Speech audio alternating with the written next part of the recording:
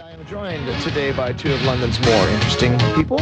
Gil Warren, who is sitting in for the vacationing Jeff. He is vacationing, isn't he? Mm-hmm. Jeff Schlemmer. That's right. And Robert Metz, who is our regular panelist on this portion of our program, which we refer rather loosely to, or refer to rather loosely, depending on how you look at it, as left, right, and center. So welcome to both of you today. Morning, Jim. Good morning. There are a couple of things that are out there that I want to maybe throw on the table and get your thoughts on it. Our discussion with Bruce Wallace in the last hour, the Ottawa bureau chief of Maclean's, he talked about, he used the word democracy and talked about how our democracy, and I think he uses the word advisedly, has changed over the years. It has evolved over the years. It's become much more of a presidential system of leadership in that the man at the top is somewhat insulated from those with whom he supposedly serves. Now it's almost to the point where they're there to serve him. He also drew a parallel to the British system, which ostensibly is the same, but in fact is somewhat different. The Prime Minister in Great Britain does have a tremendous amount of power in some ways, the same as our Prime Minister does, but traditionally over there, cabinet ministers have a great deal of power as well.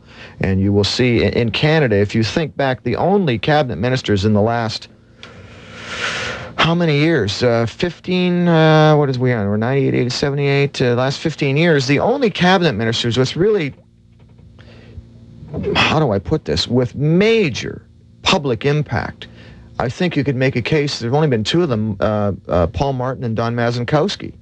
The rest of them tend to have been ciphers more or less to a greater or lesser extent. Some of them have gotten headlines from time to time, but how much power did they really have? The British system, my understanding of it, my reading of it, there do tend more often to be powerful cabinet ministers than seems to have been the norm here in the last few years.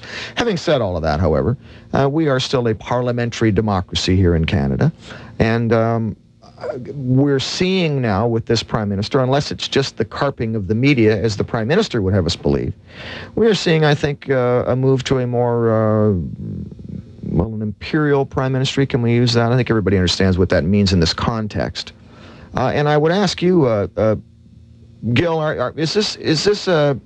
does it concern you, this movement away from sort of a gathering of equals, an exchange of ideas between equals, to what we have now, which is very definitely a gathering of distinctly unequals? Yeah, I'm very disturbed at the state of our democracy. And if you look back to the original democracy in Greece, it was the people in the community coming together and discussing the issues and running their community, running their city.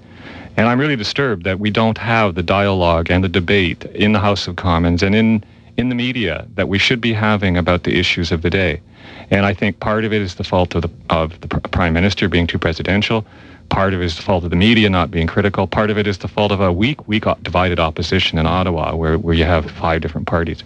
And I think the key here is the citizen. And I use the word citizen very carefully. People have to be aware of what's going on. They have to be involved, and they have to make their governments listen, and they have to participate. And that will create the environment that we need.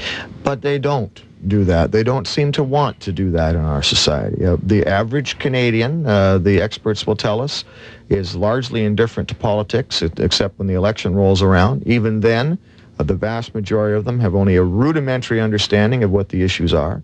It is a free country. It is a free, quote, democracy. Part of that means we're free to ignore the government. Are you suggesting that we should be compelled to take a more active role? Well, I like the Australian system where you have to vote at least. I mean, by law, they say that you got to get out there and vote unless you got a good reason, like you're sick. But I think the key thing here is that is a cultural thing. And we've had a real cultural change in our country. And what's happened is that the ideal of a citizen is being downplayed for various reasons, and we end up now with consumers and shoppers, people who take things but they don't give back to their society. The whole idea of public service has gone out the window. And I think that what we should have is activists and not couch potatoes watching TV. And people need to get out in their community. They need to go to meetings, and they need to participate in city elections and provincial elections, and they need to participate in lobby groups and campaigns and all that sort of thing. And I think that if people were participating and saw that their participation made a difference, that more people would be involved. People are discouraged by the system that tells them to go away for 4 years and come back at the next election. It's an ongoing thing. Political power is something that is there every day, and it moves back and forth. It's a fluid situation. And if people don't participate beyond voting, I mean, what kind of deal is that, just voting once every 4 years?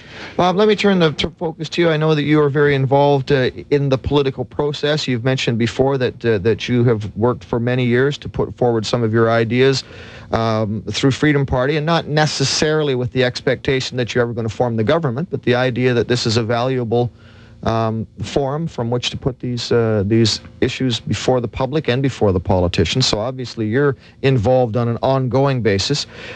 Do you agree or disagree with Gil when he says we need more people to get involved? More people have to become actively involved.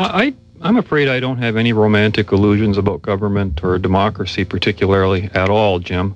I share some of the criticisms Gil just said, talking about only having one vote once every 4 years or so, and even then, unless you vote for the winner, your vote didn't count. It's just thrown in the wastepaper basket. It doesn't count. The only way your vote counts in a first-past-the-post democracy is if you vote for the winner. Other than that, you might as well not go and vote. The idea of supporting a forced vote is really, it turns me right off. That to me is totalitarianism. That's what the Soviets did. And if to have a right to do something means that you have the right to say no to doing it. To force you to do it means you don't have a right. A forced vote means you don't have the right to vote. You must support some politician who's running that you might not want to support otherwise, or decline your vote if they allow that. You can create your own party. Australia is not a totalitarian country. It's just a country that has a rule about voting. And but that's a totalitarian law. Whether it's a totalitarian country depends on how many of those kinds of laws it has. And I leave it to any individual to arrive at that conclusion himself. When a country becomes completely totalitarian, it's a slow process, one policy at a time. But Gil points out a good dichotomy here, that the consumer versus the citizen. And he's suggesting that the consumer just takes things from society and doesn't want to give back. And I would suggest that's only true in a welfare state consumer type of society. Let's you talk, Gil. But a society in which people earn their money, they've already given their bit to society. They've created something, they've worked for someone, they've exchanged their labor, and now they can become a consumer. So that to be a consumer in a legitimate free society means you have made your contribution to society in advance, and that now you're getting allowed to reap some of the reward of that contribution that you made. And you can't put the citizen in the same sense of the word, or even put it in the same framework. Like on a free market, I can vote every day. I can support General Motors, I can support Toyota, I can support RCA or Sony or whoever the heck I want to by where I decide to spend my money. That's not a choice that's offered me anywhere in any democratic system. And to suggest that any individual really has any input through democracy is a complete illusion, and it just covers up, I think, a greater desire to place more power in the hands of fewer people. I want to address very quickly the issue of forced vote. I don't like the word forced, but obligatory voting. One of the concerns I've heard expressed, Gil, and I just want to get your thoughts on it, that one of the problems with that, and they found it in Australia, some people tell you in Australia it's been a problem, that you get people who vote who are even less informed than the people who vote now here, that I have to vote on such and such a day, I have to do it, so I go in and just whatever name, or I just put my name, check it off and I'm out of here, leave me alone. The suggestion has been made that we're probably better off with the kind of apathy we have now than the kind of institutionalized apathy that might breed. Well, I think that would be true. You're going to have voters who are not that aware, but you also have voters now who are not that aware and their friends tell them how to vote and stuff like that. True. I think the other thing is that the voting process is intimidating. If you're a poor, powerless person and you are told to vote and there's some place you go and there are officials at tables and things like that and you're not literate, that's an intimidating process. And I think that if it were mandatory, then it would maybe not be so intimidating that everybody's going there, everybody has to do it, and so you're going to take an interest in it. But if you're so intimidated... I can't believe you said that. If you're so intimidated and so illiterate, should you be voting in the first place? Do we want illiterate, intimidated people voting? Yes, because it's one person, one vote. And I want to go back to what Bob said there about in the free market, you vote every day. only if you have money, and that's the problem. I mean, but you just complained that you want corporate people to give back to society, and that's the evidence of what they gave to society. No, it's so a you're lot talking about people who haven't given to society. It's a lot more than just buying something. It's a lot more than just buying something. Well, the point I'm making is that in the corporate world, it is not a democracy. It is based on power and greed, and the idea is the more power you have, the more you can influence society. That's not democracy. Corporations are not democratic. GM does not elect its president. I mean, the workers and the consumers do not have a vote there. Sure they do. This is the dichotomy between parliamentary democracy or other types of democracy and what's happening with the world corporations. And I think that the world corporations are a threat to democracy. I think that it's not an accident that the citizens of this country are being turned into consumers, because a disorganized individual consumer is no threat to the system. Consumers, Gil, exist in every society. What makes North America different is that we are producers. Consumers exist in the poorest of the poor regions that you can possibly define on the earth, and their problem is not consumption, it is production. And unfortunately, every form of collectivism and every form of socialism cannot produce. And therefore, it has to rely on some form of capitalism in order to get production. No, that's not working. true. There are all kinds of different models to produce, and there have been throughout history. There's been all kinds of different civilizations with different things other than big business. But the real point here is the point... They all operated on the same principles. If they could produce something, they had to produce something through incentive or through force, which led to a very limited and rigid and primitive technology. If you're going to use slaves to create some kind of a thing for the state. But as soon as free will was unleashed, people began inventing things for themselves. Let's go back to your point about people consuming. Yes, everyone consumes, and that's good. We have our basic needs for food and housing and things like that. What I'm suggesting is that we now have overconsumption. When you walk into a mall and there's just everything to buy, and people go in there with no idea to buy something, they come out with a carload of stuff. That's the mindless consumerism. That's not what it's about at all. When they spend their Saturday afternoon down at the mall instead of at a political meeting, that's your problem. It's a matter of balance. There's nothing wrong with having stores. There's nothing wrong with selling goods that people need. That's an important part of our society. But if that becomes the only purpose that people live for is to be consumers and to watch TV, you don't have a citizenship. You don't have a democracy. It's been given away to the corporations who are making the real decisions. And that's why I see... Well, who suggested it's the only reason people live for? But that's the issue of technology and consumerism is to make our lives comfortable enough so that we can put our attention on all those other things that you're talking about. People who are concerned with living from day to day, survival, worried about the animals who may attack them, worried about the weather that may do them under, are not concerned about all these high and lofty ideals that you purport to be putting forward. In the 1930s, when people were unemployed and homeless and starving, there was all kinds of political activity in this country. And people were fighting for Medicare, for public education, for all the social services that we have. They didn't fall from the sky. The Martians didn't give us the services that we have. People fought for that. And it was in a vibrant, democratic environment. If there were no goods to produce, to fight for, to redistribute through some socialist means, that action, even that couldn't have happened. You have to have the product first. And that's where a socialist would start. He starts in midstream as though wealth and technology and all that stuff has existed in nature, and therefore it is now his job to redistribute it. You're missing the point that there's a lot more to people than... You don't start with the material with people. You start with the spiritual, and you start with ideas and education and ideas lead to material things, though. Every idea we have, every machine is an extension of a man's mind. Every machine, whether it's a big shovel to dig the earth so that they can, rip up the roads here in the city of London and fix the roads up, rather than having 25 guys digging with a hand shovel. That's what I think they should be doing, by the way. Well, I know you do, and I think that's a tremendously terrible thing to be suggesting, because especially as a representative from labor, you of all people should be totally in favor of the more advanced technology, the better, because the less advanced the technology attached to labor, the harder the labor is and the less it is worth in the marketplace. So you're advocating a society going back to just dealing with brute nature, which would require the elimination, by the way, of 2/3 of existing mankind. No, I'm not advocating the elimination of anybody. I think that we need to have a society that a civilization that brings everyone up to their potential in terms of the level of their intelligence and what they can contribute. You take from the society and you give back to the society. Well, and I think a key... What prevents a person from reaching their potential? It's only their own actions or inaction. In a free society, in a regulated society, they have regulations limiting their potential. You said that I'm the romantic, but last week a caller phoned up and said you were the idealist, and I think you're right, because you have this idea of a free market. It's like being a gardener.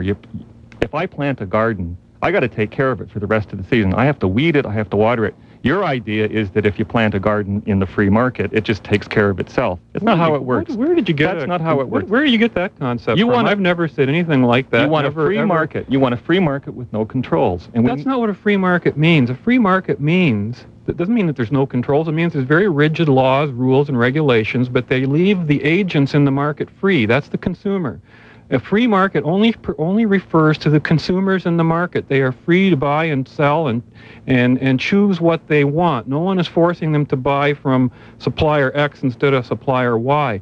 When the term yes, there is, and socialists have turned that term around again, making it a metaphysical term, and saying that, oh, by free you mean no regulations, no controls. Well, that's ridiculous. To have free choice in society, you have to have rules. And the first rule is thou shalt not aggress against another individual, even if you think you've got a good reason to do it. That's not a rule. That's just leave everybody to himself. But you're missing... That's not a rule? You're missing the point in terms... That's not a rule? You're missing the point in terms of our society. And in terms I got to just step in just for a second, because I am the guy in the middle. I know there are people at home who are questioning what you said a moment ago, Gil, where Bob said that an important rule that you shouldn't aggress against others, and you said, well, that's not a rule. That's just every man for himself. Can you explain how you get that from having a rule that says that I can't punch you in the nose if I feel like it? I agree that you cannot punch me in the nose, and we have to have basic rules in our society, and it's a good rule to say that if you can leave other people alone and just mind your own business, that's good. But you cannot exist in a vacuum in our society. You cannot have pure freedom. You have to give up some of that freedom in order to get some of the benefits. It's a trade-off. It's a balance. Voluntarily, we do that all the time. No, but I get married, I make a certain choice. I remain single, I make certain choices, and I have to live with those consequences. I work for employer X, I have to follow and be responsible to that person. I have to get up every morning and go to work.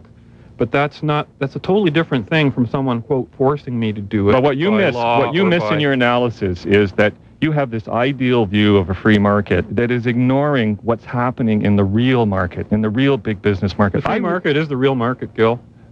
But your analysis sees that it's a benign thing that is just going along, running on its own and controlling itself. And what you miss is the corporate concentration that's going on. What you miss is the world corporations that are happening. World corporations are a good thing. No, they're not. And one of the reasons we've avoided a major war for so long because corporations have infiltrated. I want to say one more thing here, please, for both of you gentlemen. Gil, you have repeatedly insulted Bob by saying he doesn't get what you're saying. He has not said that to you once. So I would ask you to extend him the same courtesy he's extended to you. Sure. Okay? Fair enough? Right. Okay. We're going to pause for just a second. We'll be back with more Left, Right, and Center. For a recorded transcript of what goes on during the commercial, send $163 to... We would have got a good one just now. We've having a very interesting discussion here with Gil Warren and Bob Metz on Left, Right, and Center. And just before we broke, I asked both of our guests to respect each other's opinions and well, I know they're going to do that. Anyway, I want to throw something else on the table here for both of your delectation. And Gil, you made the comment before about doing road work, for example, that you believe that instead of having the machinery doing it, we should have 25 guys out there digging the ditches and so on. I can tell you that my grandfather did that sort of work, and in his later years talked to me about doing that, and it was the absolute worst experience of his entire life. He told me he was never so happy in his life as the day he got a job out of the ditches. And yet you want to send people back into the ditches. I don't understand that. Well, you got to go with the premises that you start with. And my premise is that we need a full employment economy. And I also feel that our technology is overdeveloped, which is not to say that I'm opposed to all technology. The concept I'm looking at is appropriate levels of technology and appropriate levels of mechanization and automation. And what I would suggest is if we have 1 million people unemployed in this country who need work, who psychologically need work, who financially need work, And if you have a construction project going on and you have a choice to use power shovels and bulldozers or to use 20 or 50 men working with shovels and carts, that you do that to bring up your employment level to the point of full employment. Once you've got full employment, great, go ahead, use your power shovels and your bulldozers. So poverty doesn't bother you along the way. You're going to have 20 guys digging the same ditch that somebody could pay one guy for, so it's going to cost 20 times as much if you're going to. Pay them a decent wage. The ditch isn't going to get dug, I'm afraid, Gil. Sure. I think those people are all going to be unemployed because nobody's going to want to pay that kind of money or pay very little money. We pay people now to be on welfare and not produce, or to be on unemployment insurance and not produce. That doesn't justify what you just said. You just said your premises are full employment and that our technology is overdeveloped, although I don't know how anyone can say that. You'd have to be God himself to decide whether technology is overdeveloped because it's such an intricate and complex thing. It's overdeveloped because it's producing unemployment. Part of our high unemployment is due to technology being overdeveloped. Too many robots, too much mechanization. I mean, there's been a trade-off. Technology gets rid of the drudgery of employment and elevates it to a new level, as Jim just enunciated with his example.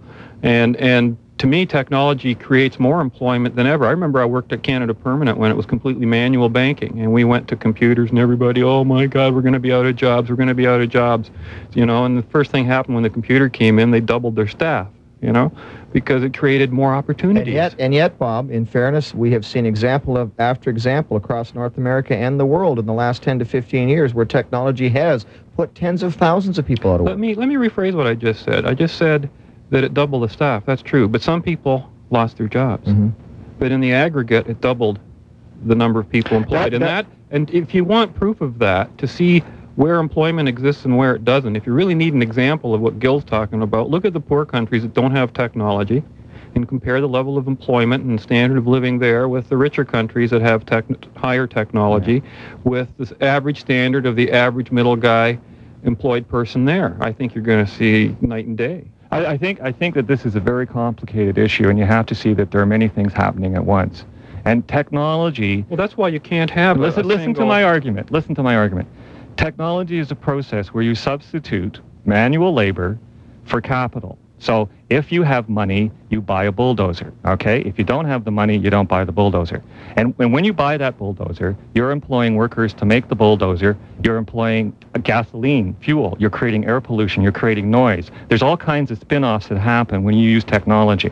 In the 60s, the argument was that the more technology you had, the more employment it created. But leading economists now are questioning that assumption. They're saying that they're seeing fewer and fewer people working to produce the same amount of goods. And that's the problem. That's where we become overdeveloped. That's a wonderful thing that few people can produce the goods that everyone with needs. 1 million unemployed. No, it's not a wonderful thing, and that's the problem. Some people have really cushy high technology jobs, and they sit and push buttons. Listen, if you want to take those million people and send them all out and dig ditches, you're welcome to do that. But I don't think they'd go for it. Sure, they would. They would leap at the chance. I'm sure. As a temporary job to get them back to work at a market rate, or at the $20 and $30 an hour rate that the guy who's technologically trained to use a machine. I think $15 an hour would be good. We can argue about that. But no, you can't really, because you and I are not in control of prices and wages. That's the marketplace out there that's in control of it. Supply and demand. You and I cannot predict. As you just said, it's so complex that no one individual can predict it. So why you would even suggest that one government or one agency should I could give you a concrete example. The federal and provincial governments did the public works program a few years back to create work. That means government works. They produce roads, and it was under Ontario Works, and they produce roads and sewers and all that sort of stuff.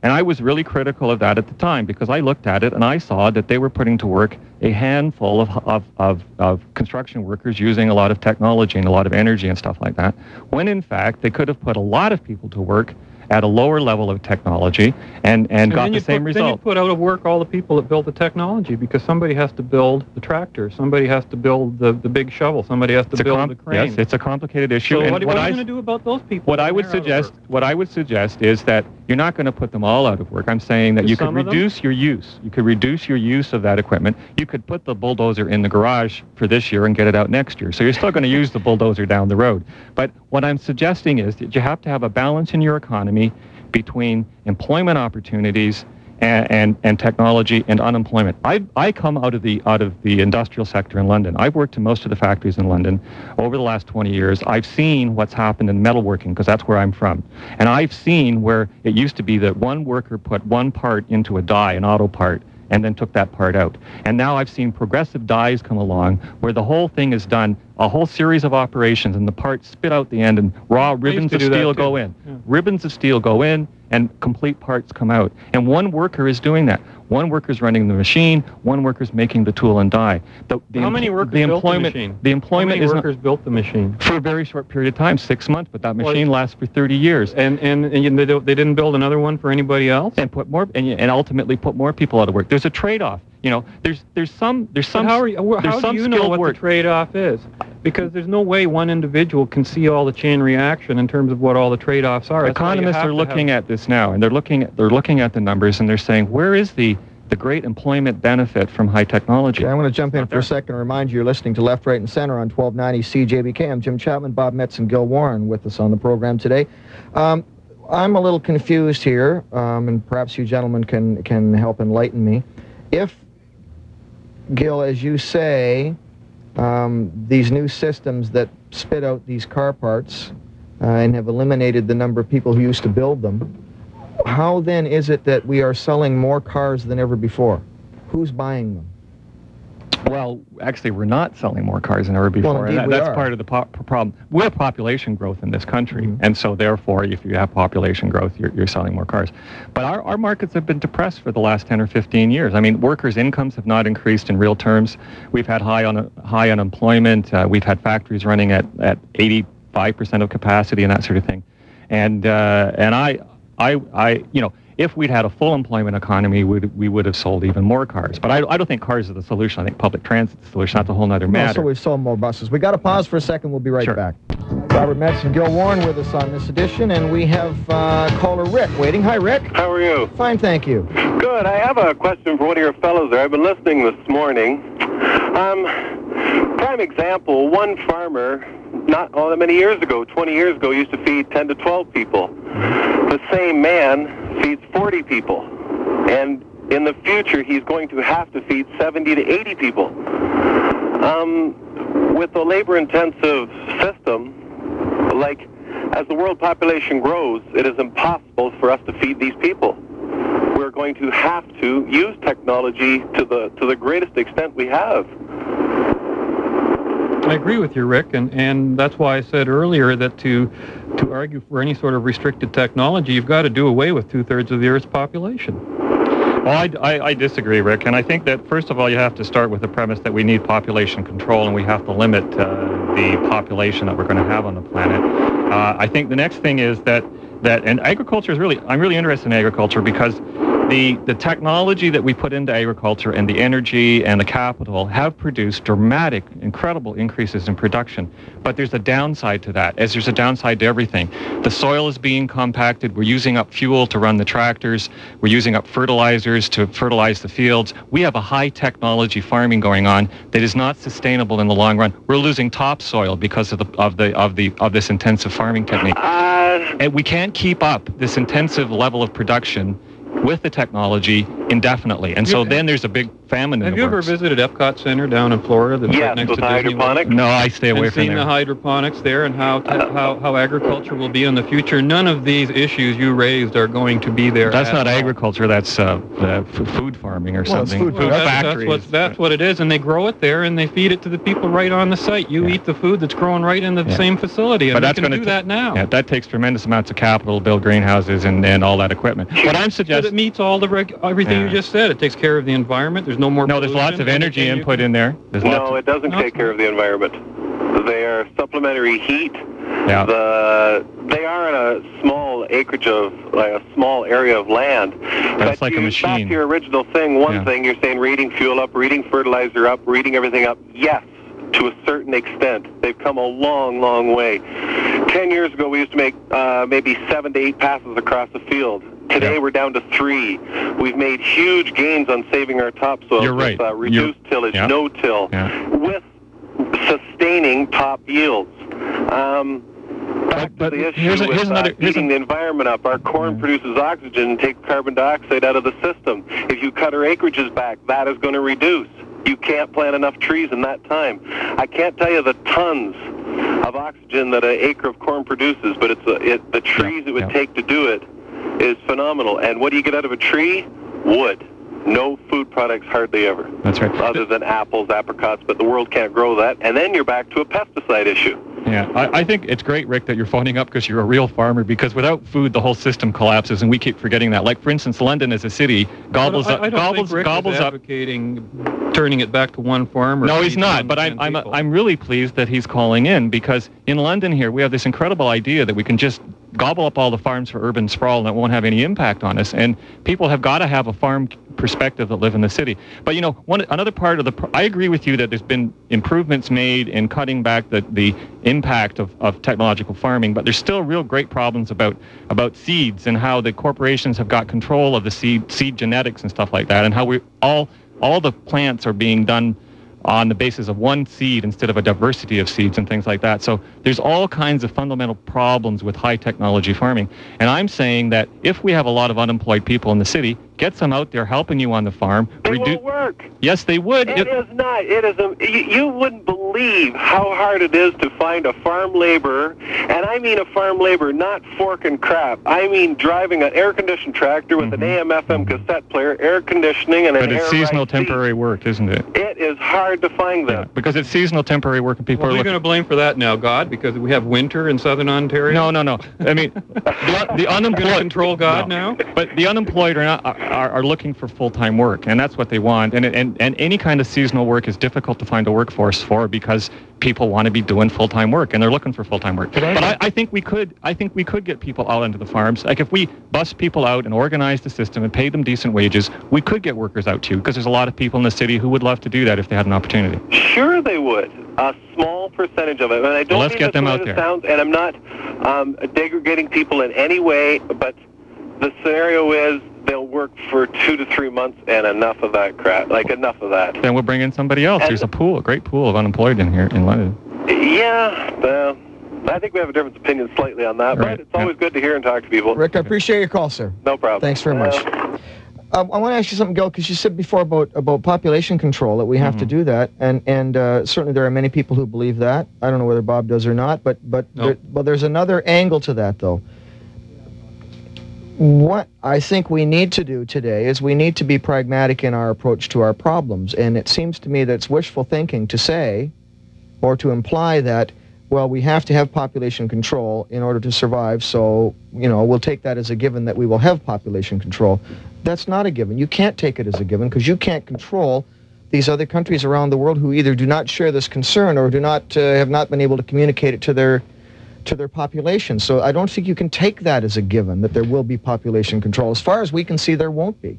Well, again, this is a complicated problem. When I say population control, there are all kinds of ways to control a population. Well, name a few. Well, the real root cause of population growth in the world is poverty. And that's the problem. And when I'm saying we need to control population, I'm saying that if we got rid of the poverty in the world, then the population rates would decline. Well, and you're probably right. That's been shown time and time again. That comes with technology and comes free with markets. Because it comes with a civilization that's working. Well, which is a technological civilization, and if you notice that the richer countries are the countries with the slowest population growth. They depend on immigration and other ways to boost their population. Because the poor countries that are the population explosion, the kind of society that you are advocating where everybody's digging ditches. That's where you're going to get a huge population explosion. No, I'm not. Because then there will be an economic value in having more kids to contribute to the common pool of families so that they can all survive. If you have prosperity and wealth evenly distributed around the planet, by whom? By your civilization, by different mechanisms, then you would not... But not the free market. Anything but the free market, am I correct? No, I think the free market has a role to play. I think government has a role to play. But the key point is this. If you want to get population growth down, you've got to deal with the poverty. It's the poverty. It's our having too much and them having too little that causes this division. Well, we have dealt with that problem. We've solved poverty in North America. No, but we have to solve poverty worldwide, and when that poverty is solved... Why do we have to do that? Why don't they just emulate us and say, look at what the smart North Americans did. They went to free markets, they They invented private property rights. No, because they go by contracts. That's how they make deals. Why don't we do the same thing? And we have you know what? In 50 years, they'll be as technologically advanced, or if not better than us, if they stick to those principles. You simplify it and miss the point that it's because we have so much capital. Well, you want it complex so that people can't understand what you're saying. No, the left has a complex solution to the problem. The right has a simple solution. The left has no solution to the problem. We do. It complexizes everything. You won't listen to the solution. Your solution is control, control, control. Control population, control the technology, control people, control democracy, control... That's the only word in your vocabulary. It's a balance. It's a balance between freedom and... You can't balance freedom and control. I'm either a can. free person or I'm a controlled person. You're being the idealist here by saying that you have to be totally free or a total slave. It's not. It's somewhere in between there. But the point about poverty is that we have all the money here in the West, in Europe and in North America. No, we produce most of the wealth in the West. We don't have it. It didn't fall out of the sky, and it didn't come from the East. So part of it, a lot of it does. We're sucking if they're money. Buying something from us, they're sucking the goods out of us, and you're always worried about wanting the money. We're sucking money out of Africa and South America with high interest rates, with the debts that those countries. Well, that's their problem if they got into debt. No, it's not. It's a big part of our problem. But if we don't do something about the poverty, we will have tremendous population growth, and we'll have a planet that will collapse. But if we deal with poverty, that's the basic. Well, I agree. If you want to deal with poverty, you have free markets. I got a quick question about debt, though. You said a moment ago that we're responsible for their debt situation. If I was a banker and you desperately needed money for something, and you came to me and said, Jim, I need this money desperately to improve my life or whatever. And I said, no, Gil, I'm not going to give it to you because you're not responsible enough for it. What would you say to me? Well, I think you have to look at... No, answer the question. What would you say? Because that was the situation with those third world countries. No, it wasn't the situation. It was in the 60s and 70s, they had prospered economic times. They had high commodity prices, and they were developing, and money was being invested in those countries. And in much of the cases, a mine would be built, and the mine would be owned by a multinational corporation, and they would want a railway that would get the ore from the mine in the hinterland down to the port. And so they would get money, borrow money from Canada to build that railway and buy locomotives from GM Diesel. And that was a process where the ore was being taken out of that country. Yes, there was some prosperity, but then high interest rates came along, commodity prices collapsed. But if the lender had said, no, we're not going to let you build that railroad, there would have been a whole lot of people would have saying, well, there you go again. It's this North American attitude that we're second-class citizens. Well, give us the money. We can build the railroad. We can run it. So we gave them the money. They whatever they did with the money, now they owe all kinds of dough. And you're suggesting that somehow that's our fault. But see, the point is maybe they shouldn't have built that railroad. Maybe they shouldn't have built that mine. Maybe they should have had money to build. They being the government in that country. And the people in that country. Well, sure. What they needed, to a degree, but the government was orchestrating the thing, and that's why it fell apart. Guys, I have to step in just for a second. We've got these important messages coming your way, and we'll be back with more Left, Right, and Center. Well, I challenge you to listen to an hour like the one we're in the midst of now and go somewhere else for something lighter, because you won't like it, folks. This is where the action is, right here on 1290 CJBK. Gil Warren and Bob Metz with us. Gil, you were just finishing up about the explanation of how it's our fault that we loaned these people money. It's not just our fault. There's some fault in the countries as well. But what I'm suggesting is that we have an economic system that wants to go into third world countries and build mines and get those resources out of there, or oil wells or whatever. And again, we have that system, but they don't, Gil. Again, it comes back. What are we going to do about the governments in Africa, where you've got strife and war and civil wars going on? Why is that happening? Because they all believe in collectivism. They're tribal societies being brought into a modern highly technological world that does not mix. You can't mix cultures with high technology. Most of the countries in Africa and South America now are completely behind big business and the world corporate globalization thing. I mean, the local elites are totally tied into that. Starting to see the benefits of it. In Brazil, not in Brazil. The government still controls things in all those economies. Every one you're pointing out is to me, I don't know how you can use that as an example of your ideal when that's already your ideal in collapse. It just doesn't make sense. No, I'm not saying that what they have there now is an ideal. What I'm saying is, in fact, that it's a symptom of a world system that is sucking the money out of Africa and South America and bringing it here. That we live a very comfortable life partially. What money is in Africa? The resources out of the oil.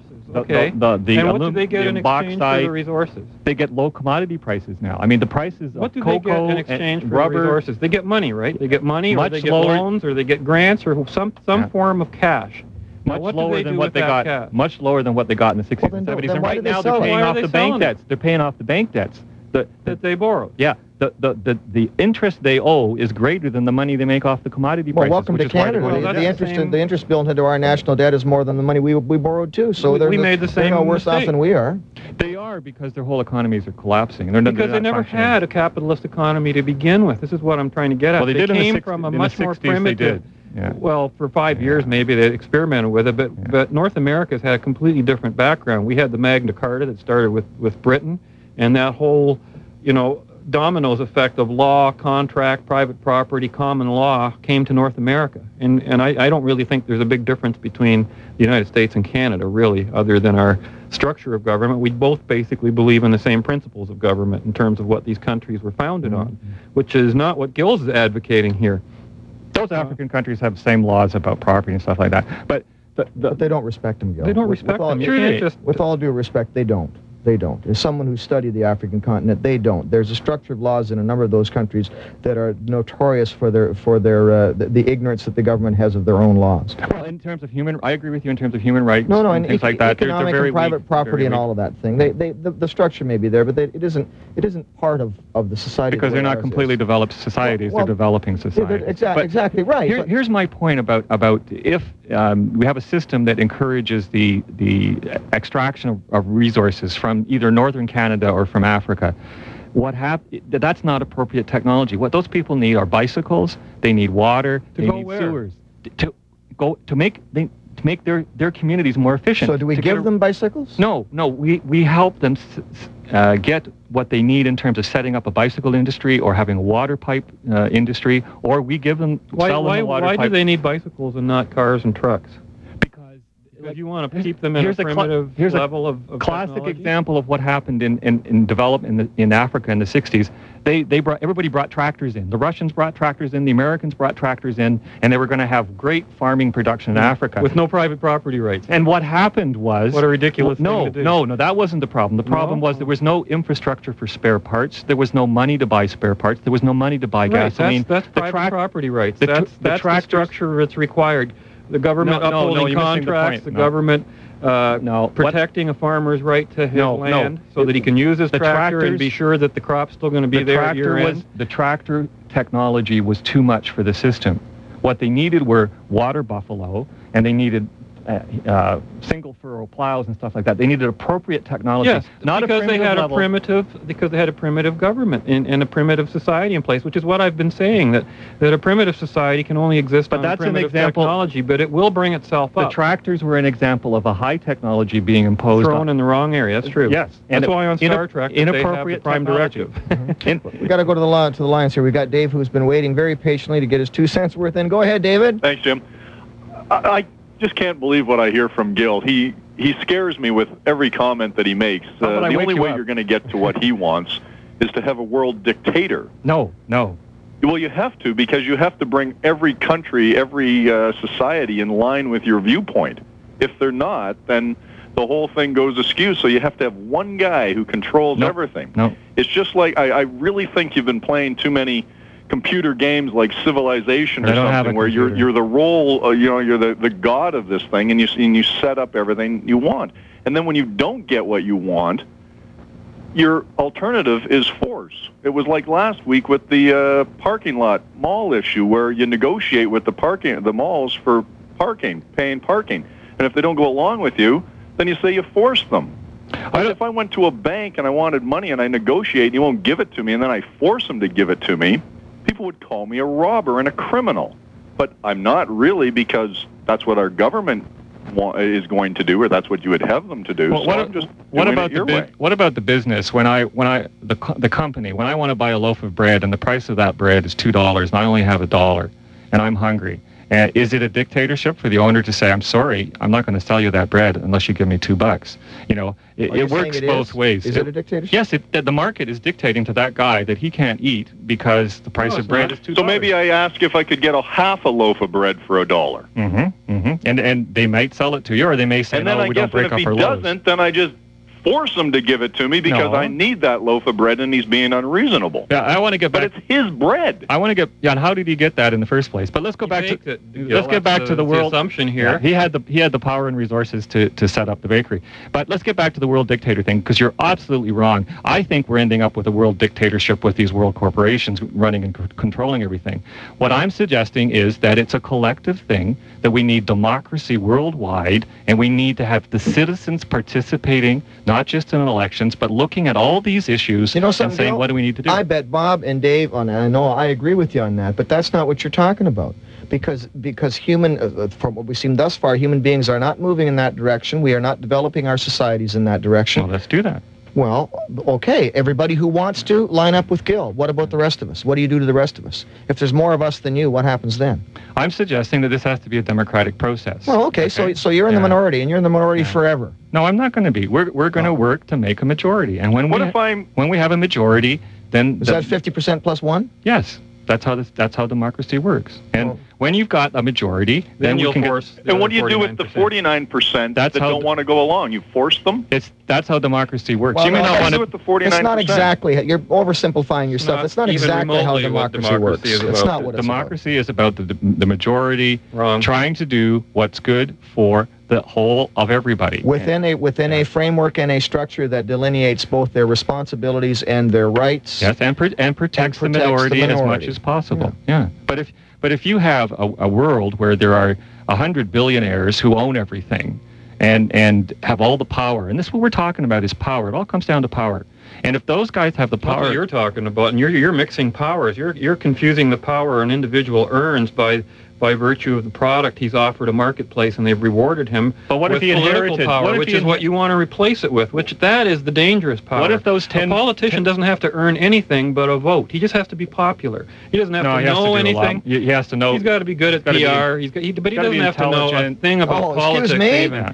Politician has to be intelligent. Should be. We have, a lot Should of them be. are. Oh, should be. Not enough of them are. Should Not be enough of them okay. are. But here's my point. What if those billionaires inherited their money? They didn't earn the money. Well, if they inherited it, then that's the property right inherited- of their father or mother or They whoever inherited left it power. to them, Yeah. and they inherited it, and it's still their responsibility. And it'll be gone to by the keep third- it. it'll be gone by the third generation. if Why don't they we have an inheritance tax that Dave, thank you for your call today. Thank you, Appreciate you Jim. joining us. And thank you, Gil and Bob. Always fun when you guys get together. Jeff Schlemmer will be back next week, but Gil, a standing invitation anytime Jeff's not here. I'd love to have you back. Sure, okay. And thank you for staying with us today. Tomorrow we will talk to Donna French, the mother of Kristen French, one of Paul Bernardo's victims. She's coming to London to, well, you'll find out tomorrow why she's coming to London. Also, Paul Martin's annual Fall Economic Update. What's it going to mean with us? And Veterans Affairs Canada is putting out a call to World War I veterans. Why? What are they doing? We'll find out all of this tomorrow on the next edition of Talk of the Town. For Gil and Bob and Karen and Ryan, it's Jim saying, please stay tuned for Ask the Experts with Chris and Robert, and join us tomorrow for the next edition of Talk of the Town. Take care of each other. Mind how you go. Bye for now.